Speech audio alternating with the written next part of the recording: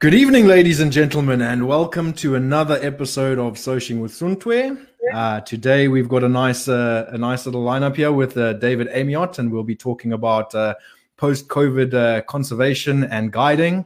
And if you're already with us, you know the drill. If you've done this before, drop us a comment. Let us know where you're watching from. Say hi to the others, and let's get this show on the road as fast as possible.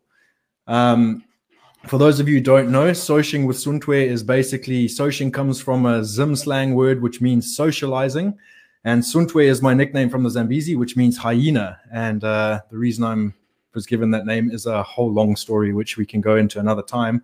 But if you're interested, you can go on my website and read it in the Chronicles of Suntwe. This live broadcast, for those of you who are with us live, is going out exclusively to the Soching with Suntwe group.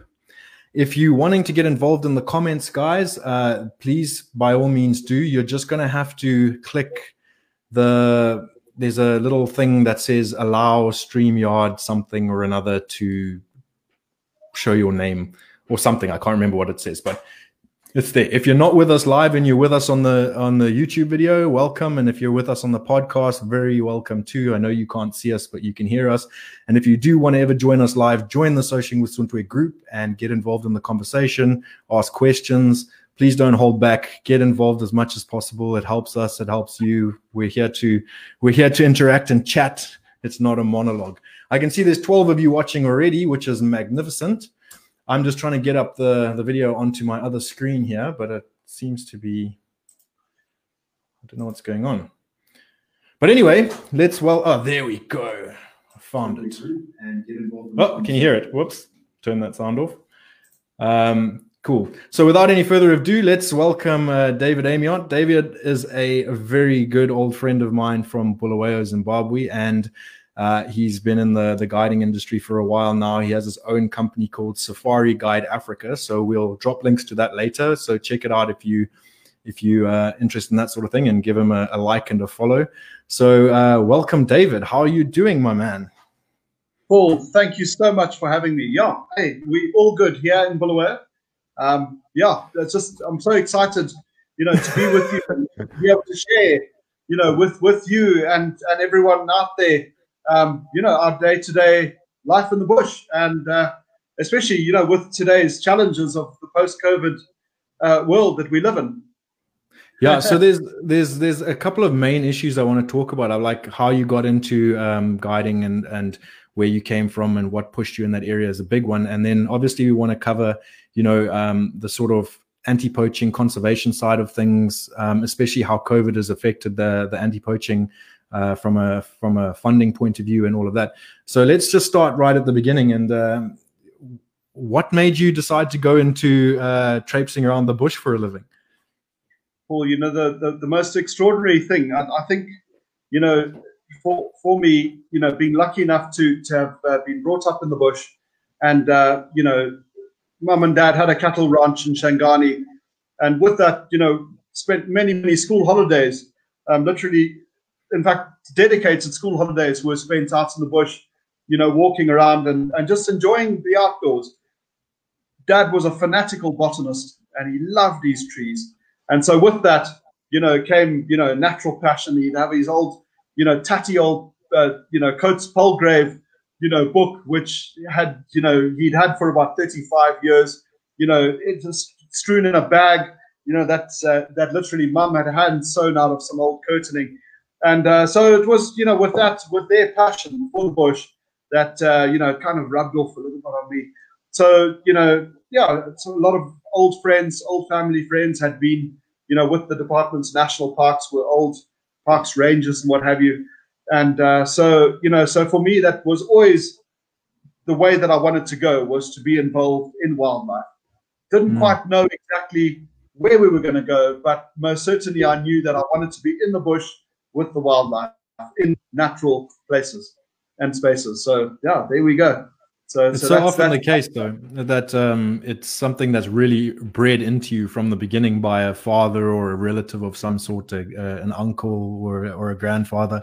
It's just it's really something that, coming from a similar background to you, it's just in your blood, really, isn't it? It is Paul, 100%. But yeah. So when you did you leave school and then just go straight into it, or did you skirt around other issues before deciding that this was the way forward? For me, I could never quite figure out exactly how I was going to do it because, in Zimbabwe, there was never any formal college, or there was never any formal way in which you could, just go in and pursue what you wanted. And so with that, Dad had an accounting practice. So I did a little bit of fiddling around straight after school with that, and, tried speculating beef a little bit here and there. And, but that was for a couple of years. And then, and with that, started to submit now my CV into wherever I possibly could, of the guys that I thought were recruiting. And so with that, I submitted my CV with Dingwall Safaris, it was called at that time, and the other was called Star of Africa Safaris, which was actually Alan Elliott. Enough, Dingwall Safaris took my CV, and about 2 weeks later, Star of Africa called Mum, and so obviously it was too late. I was already working for these guys, and so the die was cast, and we continued on in the industry. So you were very lucky to have options. You weren't fishing too many places and no major rejections. So you put your applications in and got something quite quickly. That's very lucky. Yeah, no, well, there was one in particular that I applied for and I didn't get. Oh, right. Yeah, there was one that I didn't get right at the beginning, Paul. And I got a wonderful letter. He's probably one of the world's greatest gentlemen. And I sat in the interview and told him about my experiences, this and that, and with that he wrote a lovely letter to say, listen, unfortunately the position has been full. Thank you for your application. And so with that I applied for other. But those were the guys that took me, and so there it was. Well, so you're lucky. Yeah. You're lucky you got a nice rejection letter like that, because I'll tell you what, at December last year, I must have sent out probably 300 job applications when I was here in the UK. And of those 300 plus job applications I sent out, I probably got 10 rejection letters that weren't nice rejection letters, and the rest just ignored me. So yeah. But this is man. Yeah. But it's also interesting because it's nice to know that it's a rare occasion. It's nice to see someone who applies for something and gets snapped up quickly. But it's very rare for that to happen. And most of the time, you forget the story of how you've had to go through many rejections before you get to the success at the end of the day. That's a very true story, Paul. 100%. Yeah. But yeah. So how many years guiding now? So just over 20. Just over 20 years we're at. Are you old enough to have guided for 20 years, David? 1999 came into the industry. Yeah, nice. Can you believe that? Yeah. The shit part of that is that you're just telling me that I'm getting my dollar, mate. But unbelievable. Yeah. But I'm not supposed to be old enough to know anyone who's been doing something for 20 years. Yeah. But that's the reality of life, isn't it? When you blink. Yeah. In my head, I'm still 22. Yeah, crumbs. Don't we all wish that? Except when I wake up in the morning and my bones creak, and then I realize I'm not anymore. Exactly right. Yeah. When you get up to do your 5BX workout plan, and you get up all enthusiastic, and then you do your ankle, and oh crumbs, having done a star jump, and you're like, no. Yeah. I used to do 100 star jumps. Now I can do 3. Isn't that a true story? My word. Anyway, so tell us a bit more about your work and your company, Safari Guide Africa. So, Paul, about 8 or 9 years ago, when was it? I need to probably be more precise. In about 2013, okay, I found that there were some magnificent lions in Hwange National Park. In fact, later they became quite famous Cecil and Jericho, where you had the most amazing photographic opportunity presented to people, both on foot and from a vehicle. These lines were partially habituated, and so you could, not only, walk up to them. And now, Hwange lines are vastly different from Mana lines and lines elsewhere. And, so I was getting all this incredible footage of these lines, in their day-to-day situation, in addition to, buffalo, elephant, lions hunting buffalo, the dogs, chasing them down in a herd of impala. So there was an enormous amount of video footage that I was getting at that time that I really felt that needed to be shared, out on social media. It was something that I wanted to share with like-minded people, to give them an opportunity back at home to experience what I was experiencing, out on foot and from a vehicle. Amazing. So with that, I started up a little channel on YouTube called Safari Guide Africa.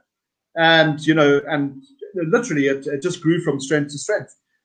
We moved on to Facebook. In fact, Facebook was the first platform, and then onto YouTube, and then onto Instagram. And it's just been the most extraordinary journey, being able to share with people our day-to-day, life on safari. So Safari Guide Africa, over time, unfortunately, Safari Guide Africa, the name got snapped up by someone else. And in that time, we wanted to now, start up our own website. And with that, started up then Safari Guide Africa with a K, because that was the only domain that was available. So, so that's where Safari Guide Africa with a K, came in. But I see. Wonderful. And then obviously with the years of guiding came a number of requests, for private guided safaris, people saying, well, Crumbs, you guided me 8 years ago, are you available to take us to here or there? And so this is where the private guided safaris and journeys now began. And so, Safari Guide Africa being just a natural platform to work off, it's now become and evolved into Safari Guide Africa private guided safaris, although Amazing. The social media also continues. And so, tell me, your guiding, do you take care of the logistics and the guiding for an entire trip, or do you just specifically focus on the actual walking safaris? Do you partner with accommodation, or how does it work? So, Paul, I found out, some years ago through a lot of toil that, the best and way to do it in terms of guest experience was to rather leave it to the guys that already had camps, had areas, and could offer the best possible product in the best possible areas. So with that, I wanted to maintain to some degree a level of quality, but by the same token, be able to focus on the guiding, on my guiding, to be able to give the guests the best possible, guided safari, without taking away from their accommodation and the quality of their food and the hot showers. So with that, what I do in particular is I partner up with lodges and camps. In fact, we have a wonderful repertoire, with the booking agents that we use. And with that, so what will happen is that people will get in touch with Safari Guide Africa to inquire on a safari. And then with that, they will then, we will then, pass that booking on to what is called a DMC, a destination management company. And these are the people who specialize in, camps and lodges and understanding, what the particular guest is looking for. Bearing in mind, some people are looking for, everyone looks for a hot shower, but some people look for a bucket shower and other people look for a more luxurious electric shower. And the really odd thing is that, say the gas heated shower that's, built into a brick wall and the bucket shower actually, they're poles apart in terms of the type of camp that the guest is looking for. And so, we range from, your bush camp, which is a much more low footprint type camp, which is, a little seasonal tented camp, which is put up either per safari or by season, right through to the type of camp that, would be, say, classic example is the Hyde, where you have, luxury accommodation, which is on a concrete slab in, sort of semi-permanent structure, so it does range, and I've never wanted to take away from the quality of that guest experience, so with that, much rather partner with people that are already in the game and understand what is needed by the guest. Yeah, and at the end of the day, it's about sticking to what you're good at and focusing on your strengths at the end of it, and letting those who are good at other things do what they do, isn't it? And then obviously the synergy that results is great. One of the things that I've always tried to do is look for win-win situations wherever possible, and a lot of the time people end up competing with each other where there's no need to compete. And exactly. I think the way you're doing it is obviously the most logical and easy win-win situation that creates opportunity for the most players out of one experience. So exactly. Yeah, I think that's a fantastic way of doing it. Yeah. We've got some, sorry, carry on. Yeah. It's just such a joy to be able to share with people the bush, and to be able to show them the natural flow and the dynamic. And each area has a different natural flow. And so, once you start to understand the natural flow, you're able to, you're able to usher your guest, through their experience in whatever area you're guiding them in. And that's really where your focus needs to be at the end of the day, not worrying as to whether their shower was actually hot or, obviously that's what we do as private guides. You've got to make sure that everyone looked after. But by the same token, you don't want to be personally micromanaging that. Rather, leave that to the guys, that are already there and understand, their individual function. Absolutely. So I can now focus on the wildlife and the wildlife experience. We got a couple of comments here. We've got one from David McConey. And he's saying, in 1996, I was in grade 6. Wow, that's impressive. When you do what you want, it's not a job and time flies. As we get older, our minds stay young, but the body, Then we've got another one from Abby Dent. So Abby is a guide as well, but a different kind of guide. Abby is a kayak guide from Ecuador that's actually in the UK now, that I'm supposed to be meeting up with soon. I promised Abby it's going to happen. But yeah, 20 years is a good stretch. Also guided 20, nothing wrong with that, but can only do 2-star jumps now. I don't believe that for a second. Yeah, you better watch your ankle. Abby's also saying, can't wait to check out your YouTube channel. Can it be linked later so we can check it out? So yeah, we'll put the link in the comments, or I will put it in the group anyway, and we'll feature it nicely so that you can all see it. And then Andrew McConey is asking you personally, David, what is the most memorable experience you've had professionally guiding in Zim parks or wildlife concessions? It's a lot of people ask me that. In fact, almost on every safari around the campfire, this almost becomes a campfire story. And I honestly cannot tell you a particular time that has stood out more than any other, because each and every animal, it doesn't matter whether it's an impala, it doesn't matter whether it's a lion, it doesn't matter whether it's an elephant. Each and every animal will have a certain thing that it does, and it give you a certain impression and a certain.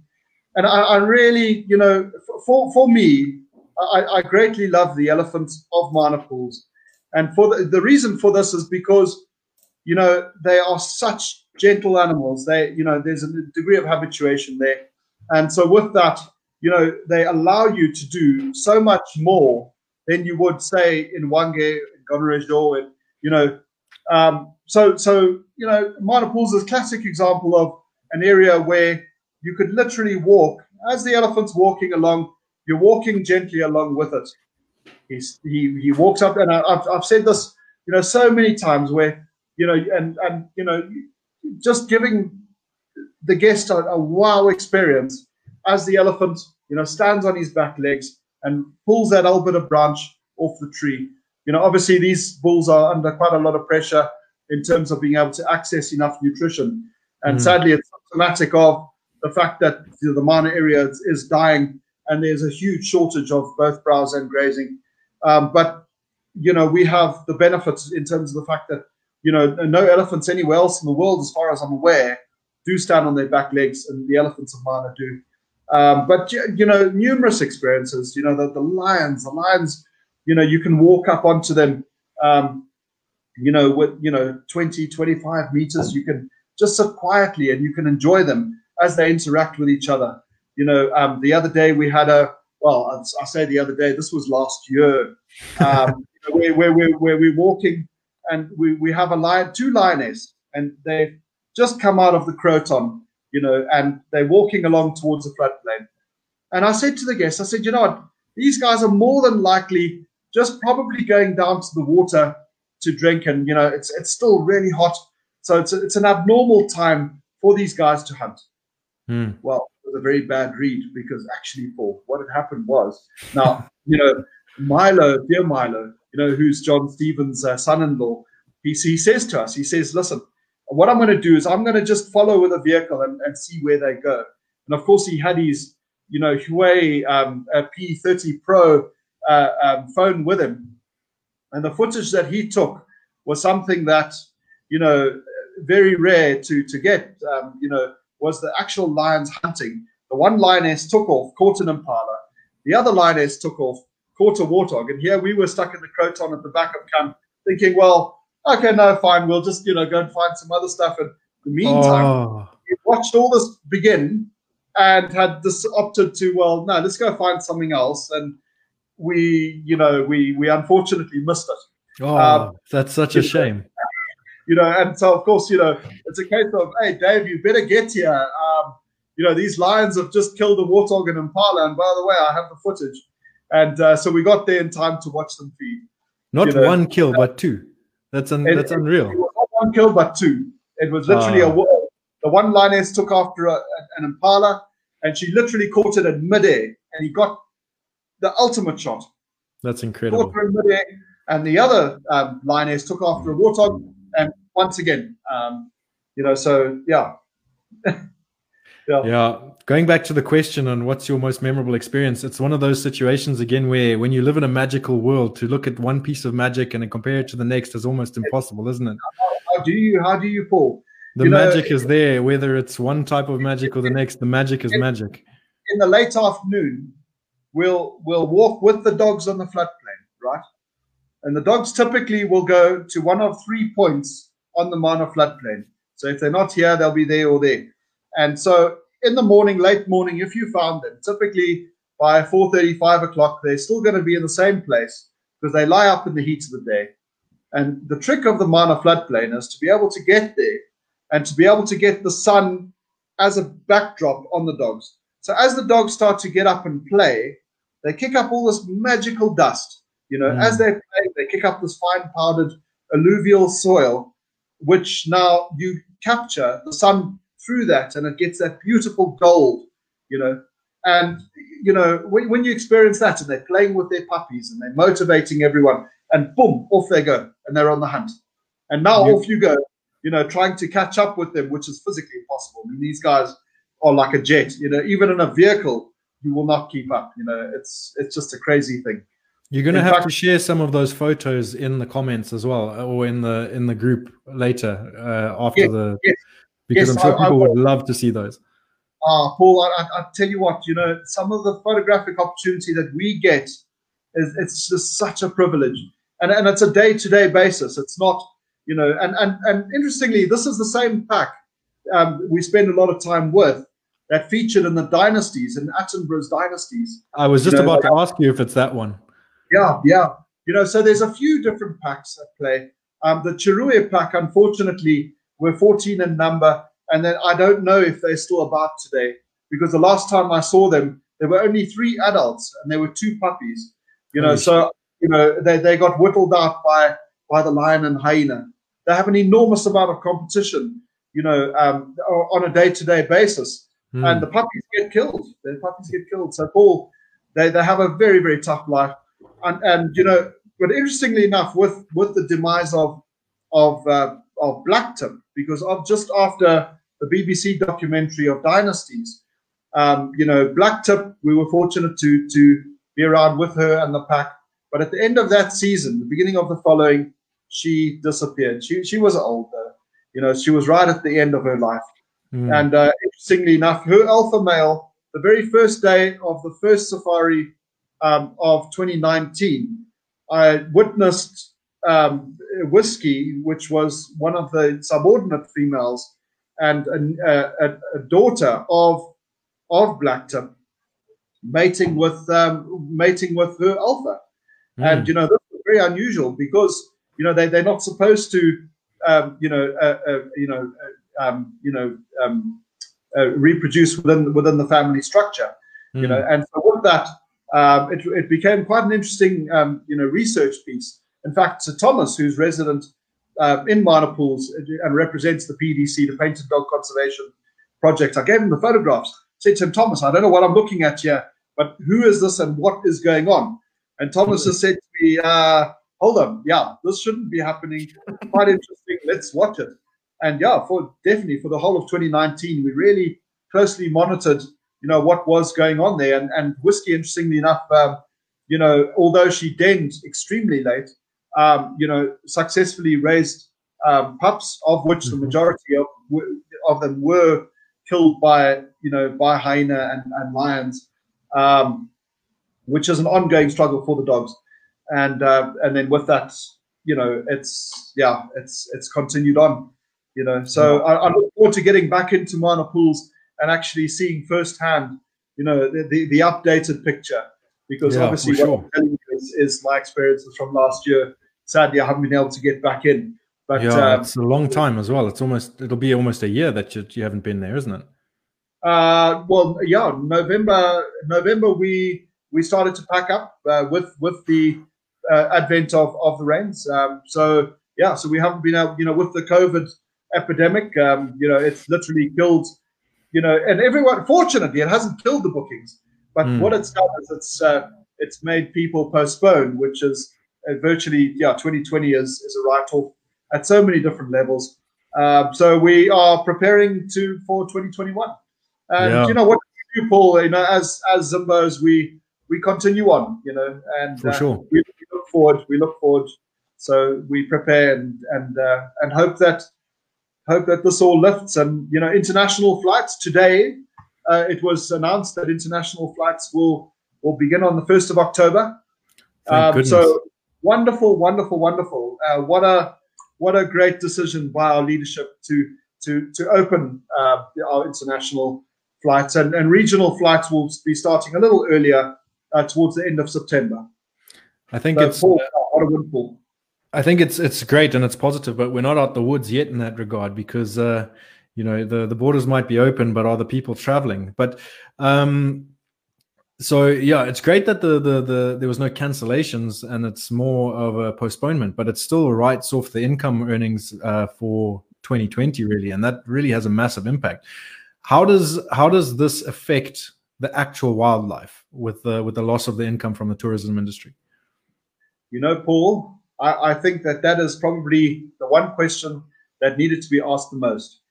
And the reason that I say that is because at so many different levels, there's different streams of income that come, from tourism. So principally, you have your national park entry fee. So each and every one of the camps has a social obligation to different wildlife conservation efforts, anti-poaching. It's community comes into it as well, in terms of the fact that the guy sitting in his village, gets the benefit of a school rebuilt, gets the benefit of textbooks for the children, gets the benefit of a feeding program, and all of this kind of stuff emanates from the safari camp. In addition to the anti-poaching units, which again, a certain percentage of the money from a safari will go towards that.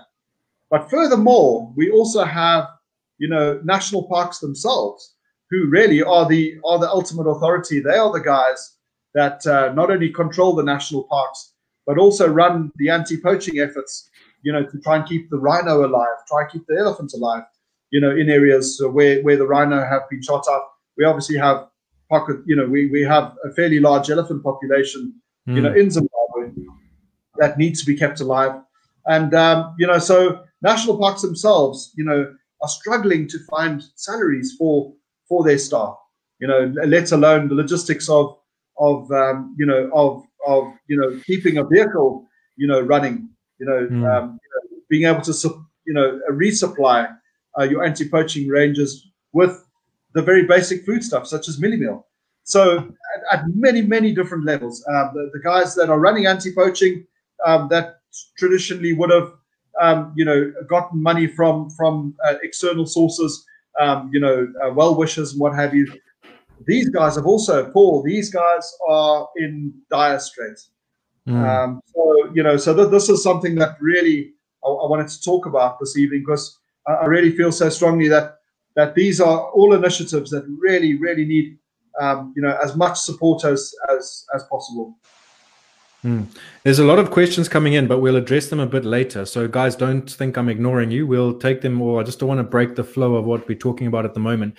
So just to give perspective to people who don't really know and don't understand the vastness of the Zimbabwe national parks, can you give some numbers on like how many square kilometers we're dealing with that are needing, patrols, needing protection, needing where this work gets done? I mean, for perspective, I've read somewhere that Hwange National Park itself is bigger than Belgium as a country. So when you start looking at it like that, you realize the kind of manpower and funding that has to go into managing that kind of thing. And also, if you can give us a bit of numbers regarding population densities of some of the big animals that people can relate to give them some perspective on what kind of cost is involved. No, 100%. I mean, you look at it in the bigger picture. Hwange National Park is 14,500 square kilometers. 14,500 square kilometers. So it's more than 200 kilometers in extent from the easternmost boundary to the westernmost boundary. More than 200 kilometers. That's amazing. From north to the south, you're probably looking at, I don't know the exact, but I'd say probably 450 kilometers from the north to the south. Oh, wow. In addition to that, you've also got to consider that we have the Mothetsi Safari area, which is just north of Hwange National Park. And that comprises of 6 different units. Each one is, on average, about 500 square kilometers. Oh, wow. Sorry. 500 square kilometers. So that's a lot. 500 by 6. I mean, that's a huge amount of area, just in terms of safari area, which goes right up to the Zambezi River. So from northernmost boundary with the Pandamatenga Road right up, again, you're dealing with some hundreds of kilometers of wilderness area, which is also in, national parks has control over. Now, the trouble with Zimbabwe is that, so the majority of the central part of Zimbabwe is populated. What essentially happened right at the beginning with the advent of early colonization was that, all the most fertile land, essentially was farmed, was turned into farming area. But the areas around the periphery of Zimbabwe essentially became national parks and safari areas. And the reason for that is because obviously these are areas that weren't ideal for farming necessarily. They had the fly, such as the lower Zambezi Valley, which is where Mana Pools is. Up to the west, you had Hwange National Park, which is in the Kalahari Sands, which once again isn't ideal for cropping or cattle. Down in the south, you have the most beautiful park called Gonorejor, which the place of the elephant, which is just the most stunning park you could ever visit. But once again, it was not ideal. Big problems with malaria and what have you. So it was essentially these kind of areas that people, later on, 1924, Ted Davidson founded Hwange National Park, and Paul, and with that, started up the very first what we would call conservation effort, in terms of, getting a place dedicated, for wildlife. But the amount of land available, I can't tell you offhand the square kilometer, but it is vast. It's vast. Yeah, it's vast. We have one of the biggest elephant populations in Southern Africa, in Zimbabwe. And, believe it or not, Hwange National Park is estimated to have about 80,000 elephants. And it's a population that's largely shared with Botswana. However, we need to consider that, some years ago, in fact, if you look at the very early records, of the very early pioneers coming through, they used to complain about black rhino charging them. So, you'd be riding along on your horse and there was another black rhino, you'd be charged. And, a lot of guys to an impala per se to say, there's actually more black rhino here than impala. This is ridiculous. Completely out of hand. In today's world, there are tiny pockets of black rhino remaining in Southern Africa. In fact, there's about 3,500 black rhino remaining in the world right now. And so, at one point in time, 150 years ago, there were more black rhino than impala in some areas. And in today's world, there's actually a very small pool of them. And, so we do need to take careful consideration of the elephant. And one of the biggest problems, of course, Paul, is encroachment on wild spaces, human encroachment on wild spaces. As the human population is growing, so we have more and more human wildlife conflict along the boundaries of the parks, and then furthermore we also have obviously with that more and more pressure to come into the parks. In fact, today we have just received the most wonderful news. This is something that I've been monitoring very closely, which has been the proposed mining operation in Hwange National Park, which is in the northern reaches of Hwange National Park.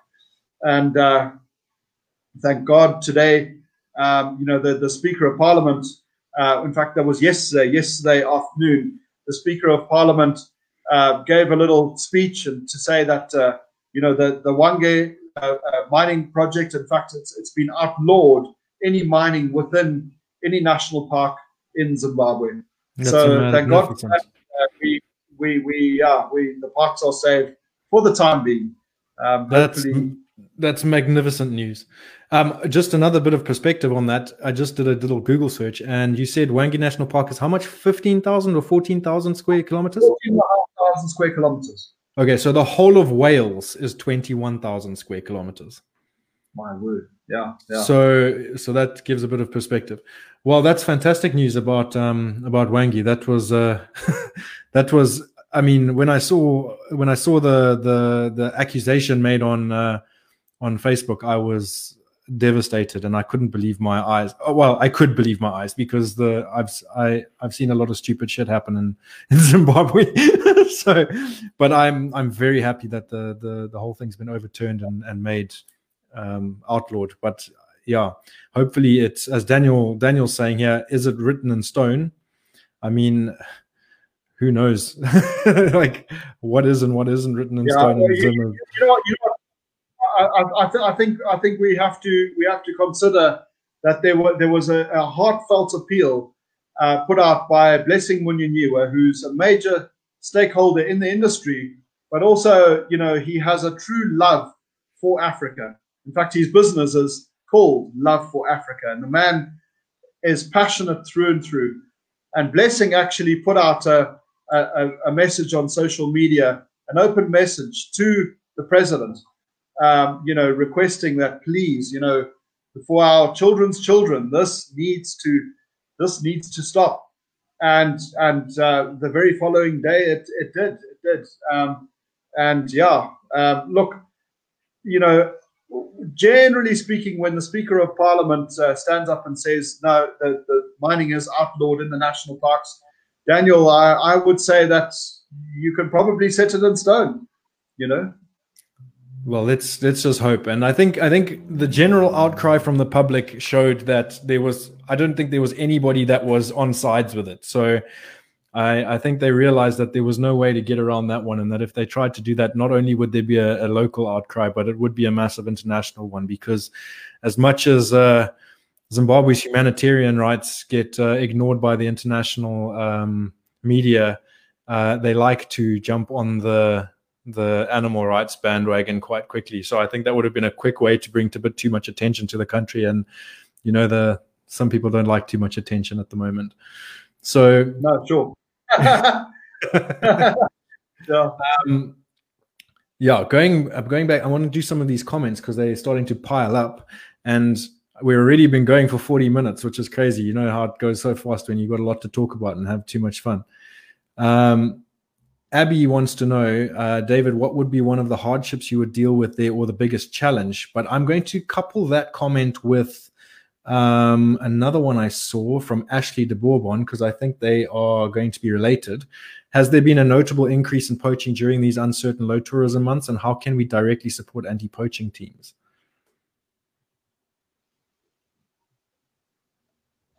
Okay, so Ashley, if you are so there's some wonderful anti-poaching initiatives. In fact, there's more stuff going on out there behind the scenes than what we actually realized. There's the most wonderful project called the Zambezi Elephant Fund. Now, the Zambezi Elephant Fund, is principally headed up, by some wonderful guys based in Harare.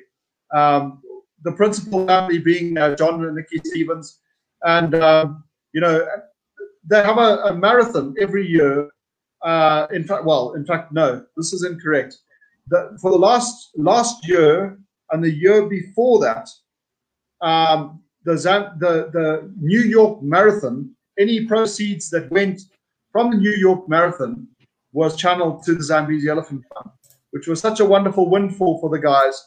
That's amazing. Zambezi, once again, they put a lot of focus on backing up national parks, which is such a wonderful and fresh idea, because a lot of people in the conservation world feel that they should do stuff completely alone and would rather spend the money where exactly they want it to go, where these guys have said, no, we're not going to do that. What we're going to do is we're going to work with national parks. If the scouts, if the rangers, anti-poaching rangers who are on the ground being bitten by tsetse flies all day long and are looking for the poachers that are hunting the elephants, well, what essentially now happens is that they are the guys that are on the front line. They need the necessary training. The Zambezi Elephant Hunt backs them up on that and assists them with ammunition for shooting courses to teach the guys how to shoot. So in the event, because you understand that the AK-47 that the poacher carries is not only for for the animal, but also for the anti-poaching teams too. Absolutely. You have SAVE, headed up by Nicholas Duncan. This is something that this is an organization that we got involved with a few months back, where we ran a thing called Rave the Rhino, and what we did was we did a live stream music event, using some local DJs with a rave, and it was wonderful, to see everyone involved with that. And so there's all kinds of stuff, but SAVE, the African Rhino Foundation, headed up by Nicholas Duncan, they're in Perth. But Nicholas Duncan, once again, deals directly with national parks and assists them with so many different initiatives. In addition, are you there, Paul? Yeah, I'm there, but you froze on your stream's frozen for some reason, but I think it's coming back. Okay. Yeah, you're back. Okay. You're back. You got me up? Okay.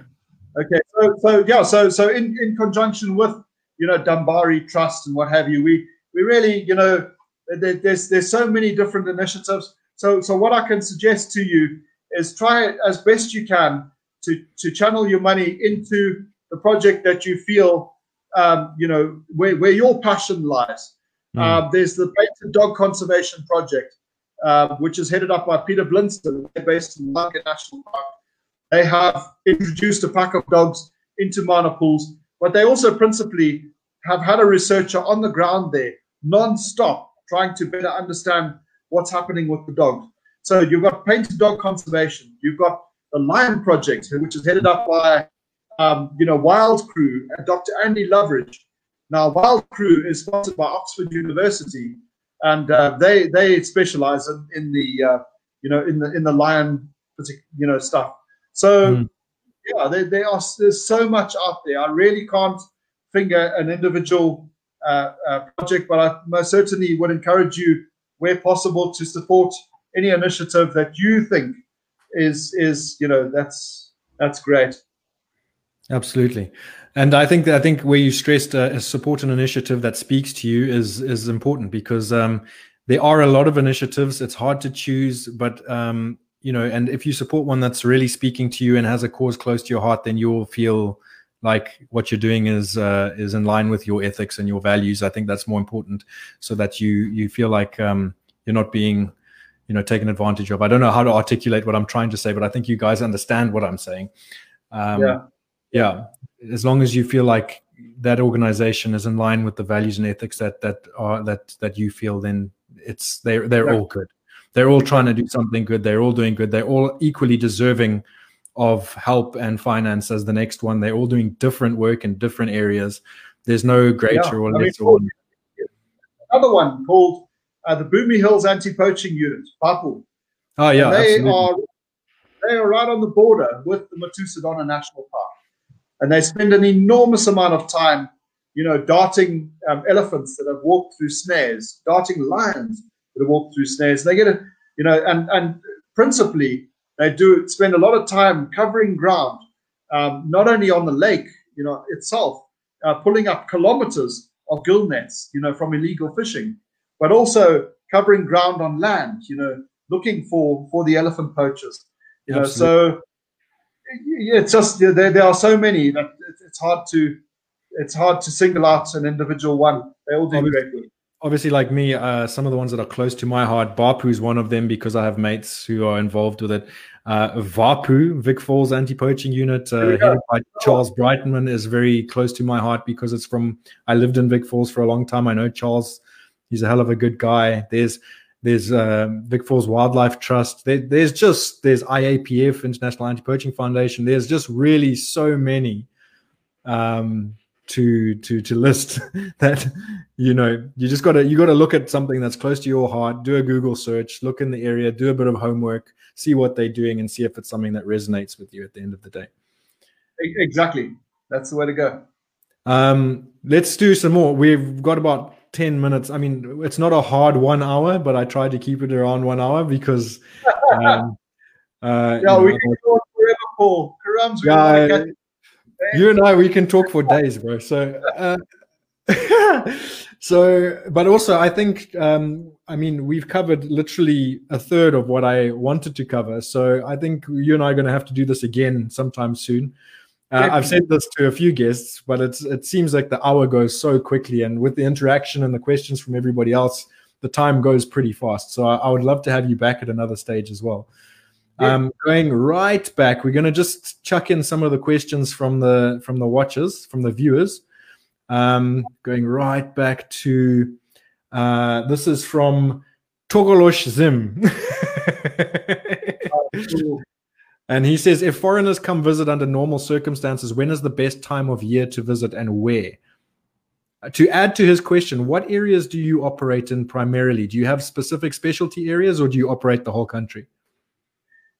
For me, Paul, I operate in the areas that I know.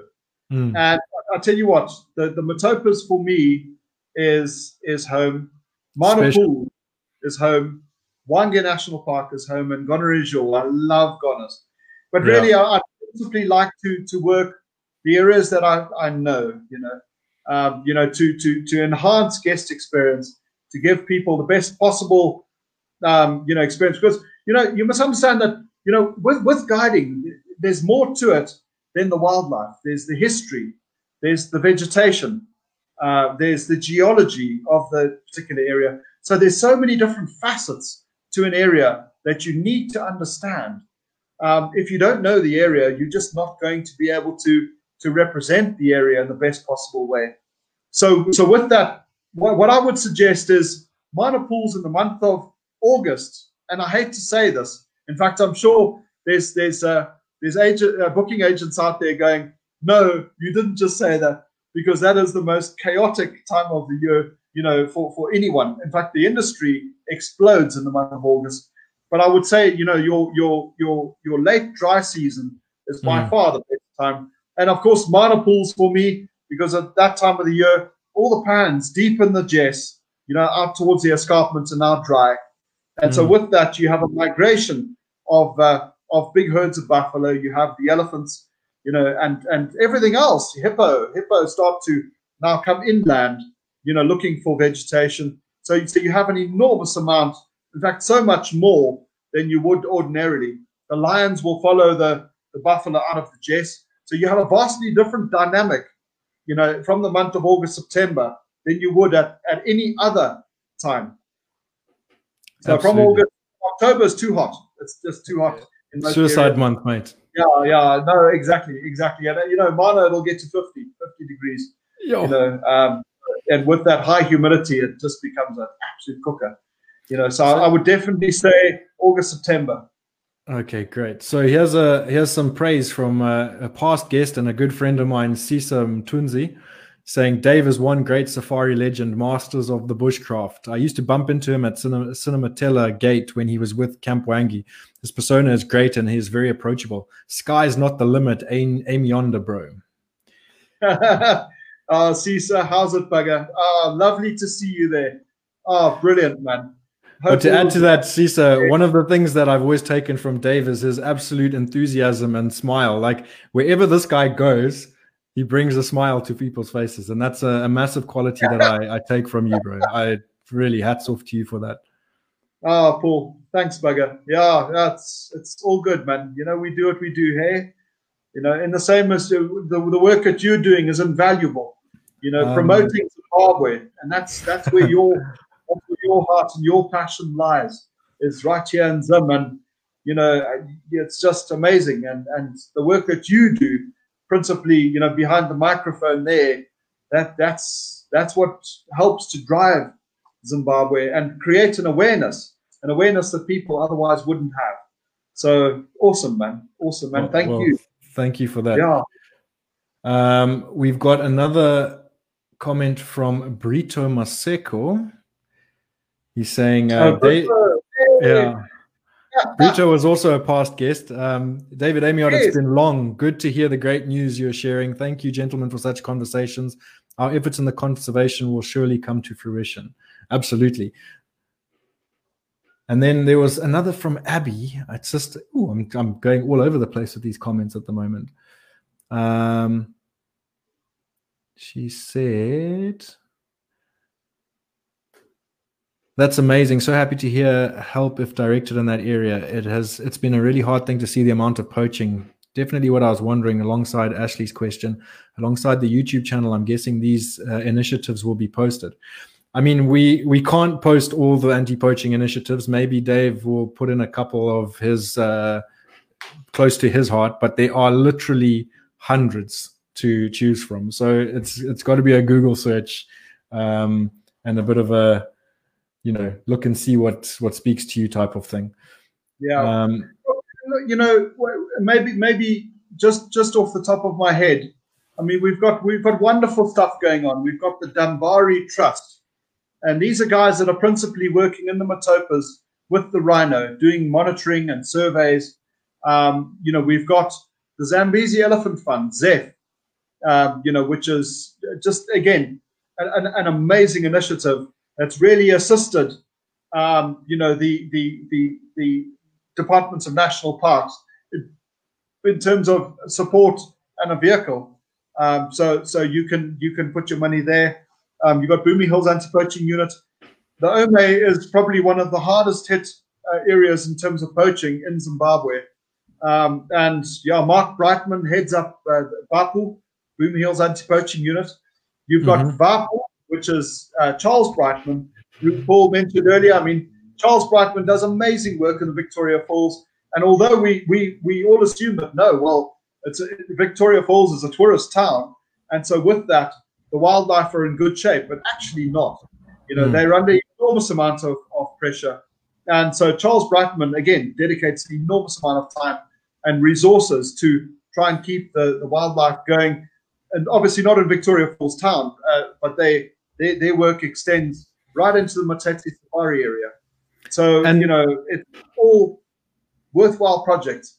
And also this work, this anti-poaching work, it's not glamorous, it's not romantic, it's thankless, it's hard, it's toil, it's massive hard work that goes into anti-poaching and these jobs that these initiatives do. And you know, another hats off, bit of respect to all the guys and people on the ground who are doing this amazing work, because it really is tough out there in the sticks, doing lots of mileage on foot under harsh conditions, in dangerous conditions a lot of the time. You know, sometimes poachers shoot back too, and it really is a vocational type thing, a profession of passion, and you know, it's incredible what they actually do. It's unbelievable. We've got some more high praise coming from Brito. David, your passion is amazing. I remember the safari walk we did after an ACE Guides emergency course together at John's Camp Mana Pools. Yes. Oh, Brito, you are amazing, my friend. I mean, it's just absolutely incredible. You know, the amount of knowledge that you impart. You know, and you know, I can remember sitting, you know, with Brito doing his thing. He's an amazing, you know, just the most amazing, you know, advanced first aid course that he runs, you know, in conjunction with Mark, and just amazing. And you know, I can remember sitting with the guys, and suddenly, you know, there's someone that's been injured, and you know, this is right at the conclusion of the course, and you know, everyone, you know, runs around and, you know, does their thing, and just, yeah, you just create so much awareness. And I tell you what, because it'll probably be the waiter or the, you know, or the first respondent, could be virtually the guy that cuts the wood, and those are the guys that you are teaching the first aid to, which is just such value. It is valuable. Yeah. Okay, so we're going to start winding down, but I want to just give you a couple of fun questions. One's come through from Baron Pretorius. Yeah, just a couple of fun questions just to lighten the mood a little bit as we wind down and close things up. If anyone's got any burning questions that they really want to ask, chuck them in now, and we'll try and get those in at the end as we wind this thing down. But the first one we'll take is Baron's one, which is what's the closest encounter you've had with one of the big five? Okay, so one day on a walk in Hwange National Park, I had a lady and her 14-year-old daughter. She was an English lawyer, and you know, I'll never forget seeing this bull elephant. You know, he was seemingly fast asleep out by a set of fans, and I recall thinking to myself, well, there's something very deeply troubled about that guy. So we won't get too close, but we'll go up and have a look at him. So I parked the vehicle some distance away, you know, downwind, and we walked in.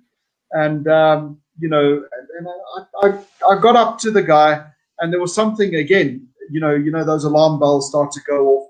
And so with that, I said, you know what, we probably better start backing off. And so with that, you know, I backed off to about probably 35, 40 meters or so, because I could see that this guy wasn't square. We'd gotten up to about 10 meters. And anyway, I gently backed off. And then I started to talk normally. Now, often we as guides will use our voices as a means of gauging the animal's responses and understanding better what the individual animal is up to. Some of these elephants, in Hwange in particular, haven't seen people for months on end. And so with that, in fact, may not see people for years on end, because it's a huge amount of area shared with Botswana. And so the moment I started to talk, this elephant high-stepped and he came. And literally, when I say that the charge, the dust flew off that guy's back, and he turned at about 6 meters. Shit. And I'll never forget, you know, and literally I was just on the verge of pulling the trigger. You know, in Zimbabwe, we put a lot of emphasis on safety. And so our examinations are very regimented. It's a 6-day practical examination, and the examiners put an enormous amount of emphasis on safety and the candidate's ability to defend him and his guests. And so with that, I was just about to shoot the elephant at 206 meters. It turned out, because it didn't make sense. An elephant of that age, you're looking at a 45-year-old bull elephant. It didn't make sense that he would have reacted that way. Even the bulls in must, they don't do that. And it turned out that guy had been gut shot by a poacher maybe days before. We didn't know. So the guy was in dire straits. He was in an enormous amount of pain. And so with that, we unknowingly, so these are the dangers with a walking safari, but don't miss out on it because it is the most amazing experience. It removes you. A walking safari will remove you from your comfort zone of the vehicle, and you now find yourself completely exposed. And that's the magic of the walking safari. You start to use other senses, So I've got a greeting here for you. I want to see if you can guess who this is that's saying hi. Saying hi, Mr. Aim Straight. Oh my word, Mr. Lawrence. Is that Anthony? Is that Anthony Austin? Ah, it's Anthony Austin. Well done. Anthony, how are you, bugger? Lovely, lovely. So glad you're on the show, man. Hey, very cool. There you go. So here we've got one from Brito again. What's your favorite national park in Zimbabwe? Just one. You have to pick one. Brito, where we last met, and I don't think I need to give you another clue, but the last time that Brito and I were together was at John's camp in Mana Pools, and that is the jewel in Zimbabwe's crown of parks.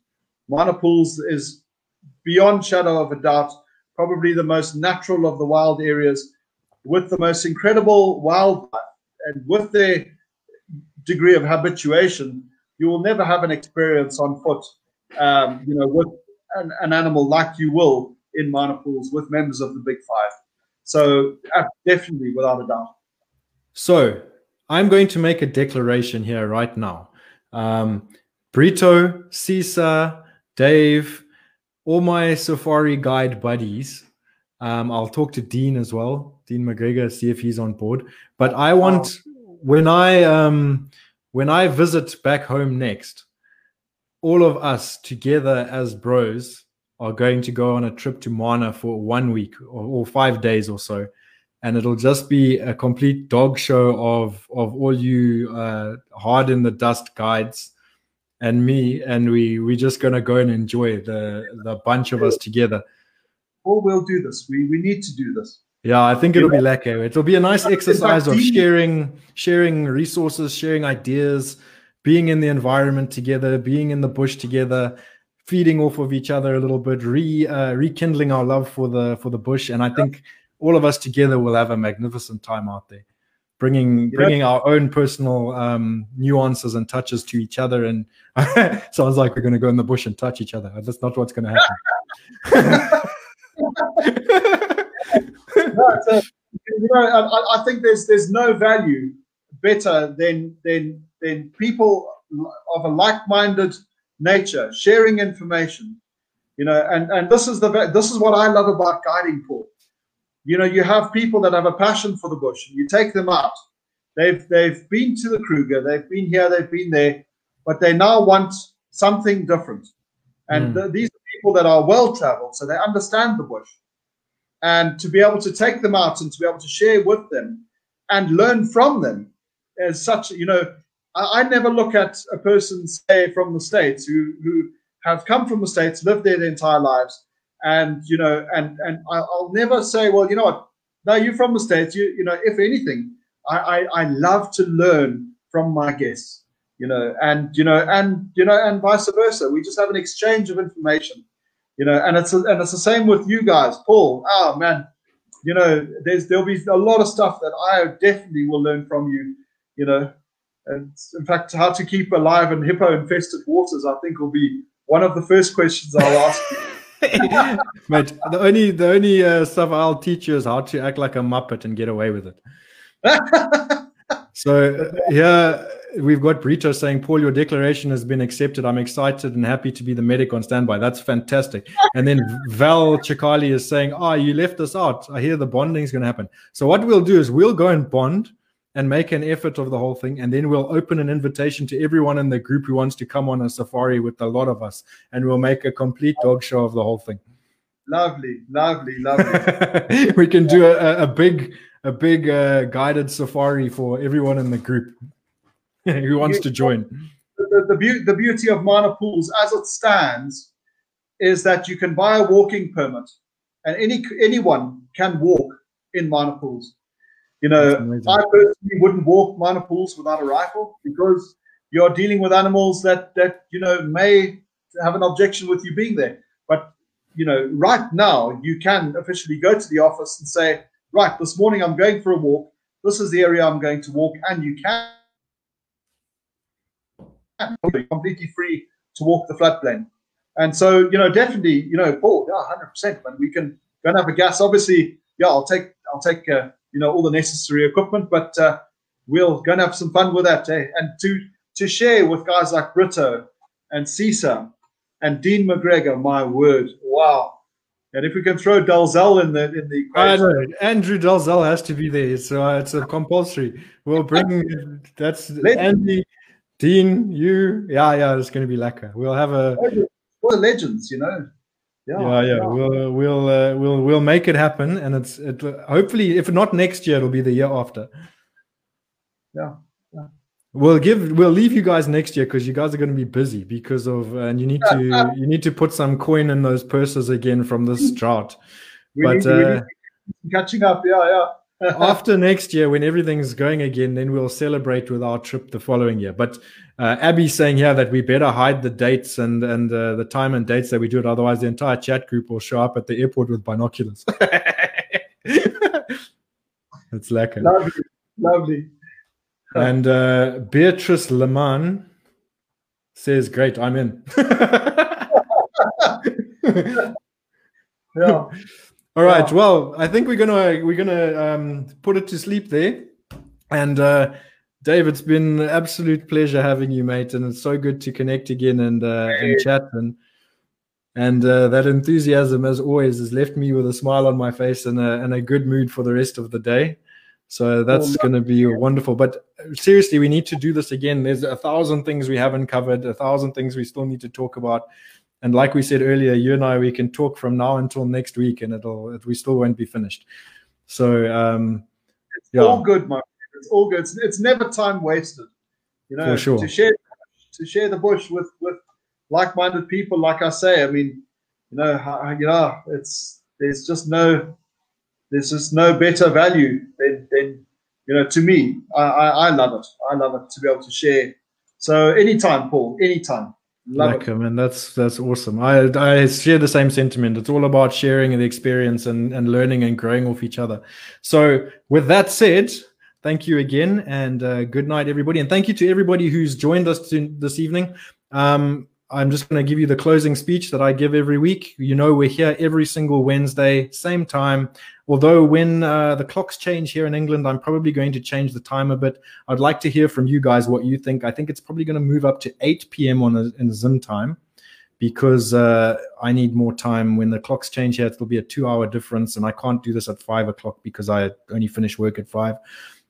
So I'd have to move it to 6 o'clock here, which would be 8 o'clock for you guys. And I think a lot of people said 7 p.m. is not a great time because of kids and bedtime and all that sort of thing. So let me know what you guys think. Comment and tell me what times you think would be a good. But I'm going to work towards 8 o'clock. So it'll be same time every week, different guest, different topic. Next week, we've got an interesting guest from Bulawayo. His name's Corey Schultz. It's a very interesting topic. I'm not going to give away too much now.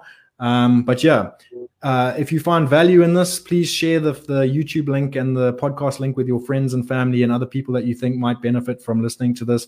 Invite friends and family into the group if you think they'd want to interact in it, because I'm keeping the interactive live feed specifically for you guys in the group. Post in the group, discuss with each other. The whole point of the Socing with Suntwe group is to be able to talk and share perspectives and have intellectual debates about things without getting emotional and heated, and actually have good discussions and learn from each other. If you want to, I know I promised this last time and I haven't done it yet, but I'm intending on having a discussion like a thread for each guest, where we put information about that guest and he can actually comment and reply to your comments directly on each thread. So I'll start doing that probably from tomorrow. But yeah, thanks for coming. Thank you for the support. It's been amazing. We're 20 weeks, 19 weeks, 20 weeks. Is this episode 19, I think? Oh, it's episode 19. So 19 solid weeks we've been doing this, 19 episodes. It's been amazing. It's something that I started on a whim because I thought it was going to be fun, and it's been amazing. And so for 19 weeks solid, we've been going, and I don't see any end to it. So yeah, thanks for all the support and getting involved, and everyone who actually interacts. It's an absolute pleasure. David, thank you again, and good night to everybody. Thanks, everybody. Cheers.